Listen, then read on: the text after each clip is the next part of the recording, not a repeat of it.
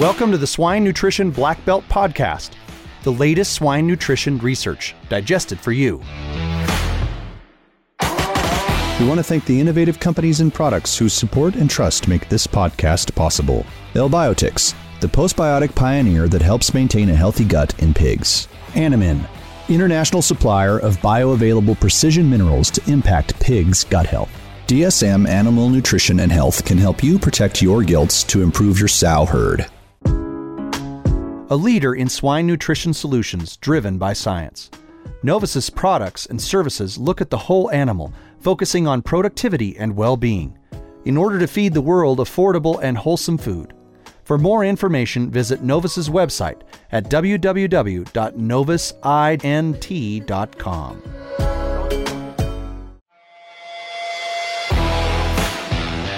Welcome to the Swine Nutrition Black Belt Podcast, the latest swine nutrition research digested for you. I'm your host, Clayton Chastain, and today we have with us Berta Llorens, a PhD research assistant at Agriculture and Agri-Food Canada. So Berta, before we get started, would you mind sharing with the audience a little bit about yourself? Yeah, first of all, thank you all for having me. As you said, I'm a PhD student. Currently, I'm doing my studies in Canada, but I'm originally from Spain. I studied my bachelor in agricultural engineering, and then I did my master's in Spain as well in animal nutrition. And now I'm studying animal sciences in University Laval in Canada. And my research is mainly focused on precision feeding and how to improve the environmental impact of precision feeding. So when talking about the environmental impact of pig production, there's a very important thing that is to know which part of the process contributes the most to the overall environmental impact in each category. And in climate change, CO2 emissions, this main contribuent is feed production. So how our feed ingredients are produced, where our feed ingredients are produced, and which feed ingredients we choose are responsible for between 60 and 80% of the CO2 emissions of the whole chain. Therefore, this is the main focus area in CO2 emissions. When we speak about acidification or eutrophication, which are emissions of other compost, then the animal excretions are the ones that impact the most the environment, those environmental categories. So if you have a feeding technique that reduces animal excretion, so nitrogen and phosphorus excretion, you can have benefits. But in climate change, the benefits are not going to be as big as they would be if you just change feed ingredients or use feed ingredients with less environmental impact. Gotcha. So like you said, I see that you've done some work on precision feeding strategies and seeing how they impact the environment. Could you share with us a little bit about what you've been studying and what exactly you learned? Yes. First of all, I want to explain a little bit about individual precision feeding, which is the main area that I'm working on. This is when we provide each pig and each day a blend of two feeds that provide them the amount of protein that covers their nutritional requirements. So with that, we are already saving having a 30% less of emissions than that if we compare it to a three-phase feeding program. And what I did in my previous research is doing a life cycle assessment of that. So I compared from how we grow our crops here in Quebec, Canada, which is a special area because it produces the soybean, the corn, and the wheat, which are the three main ingredients of our feeds. And then I also took into the consideration the nursery phase and the farrowing phase and their emissions, but those were equal for both treatments, so precision feeding and conventional feeding. They had the same nursery phase and farrowing phase. So up until then, they had the same environmental impact. But then once we added the emissions from the barn and the impact of making the different diets, and the emissions of the manure management, we found that individual precision feeding improved the environmental impact of the whole system by 5% in climate change emissions, so in CO2 emissions, 18% in acidification, and 16% in eutrophication.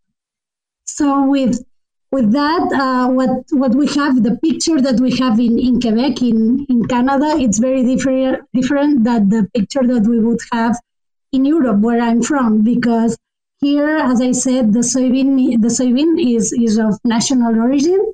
So there's a very small transport impact related to that. Meanwhile, in Spain, for example, they bring most of the soybean meal from South America. So there's a huge environmental impact related to that transport. And then depending on which areas of South America the soybean is cultivated, they also have deforestation impact related to it. So while in Europe, the main problem is protein. So then my guess is, or my hypothesis is that a precision-fed pig would have way less environmental impact in climate change, way less CO2 emissions when compared to a conventional pig in Europe. Here in Canada, because the soybean is from national origin and it's not our main problem ingredient, the CO2 gain is quite small compared with the other impact categories that I studied. But when you look at the benefits of having a precision-fed pig, when on the other impact categories like acidification or eutrophication, there you have a real benefit to that.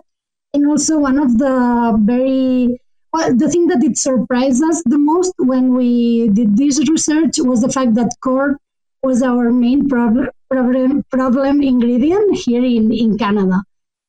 So that's why precision feeding improved in climate change, but didn't improve a lot, because our feeds are mainly based of corn. Corn is the main ingredient in our feeds.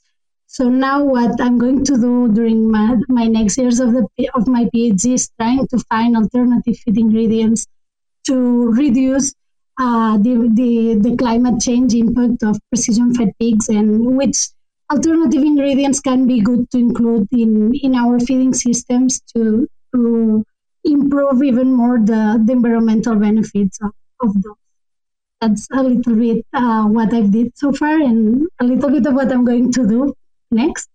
But the main thing is that it's very important, the context where you are studying. So in Canada, as I said, all the crops, or most of the crops, are from national origin, and that's a very different landscape that it could be in another country.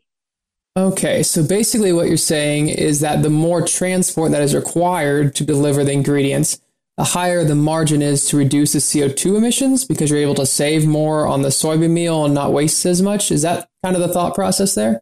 Yes, because in individual precision feeding, what we do is reduce a lot the amount of protein ingestion and also protein excretion through that.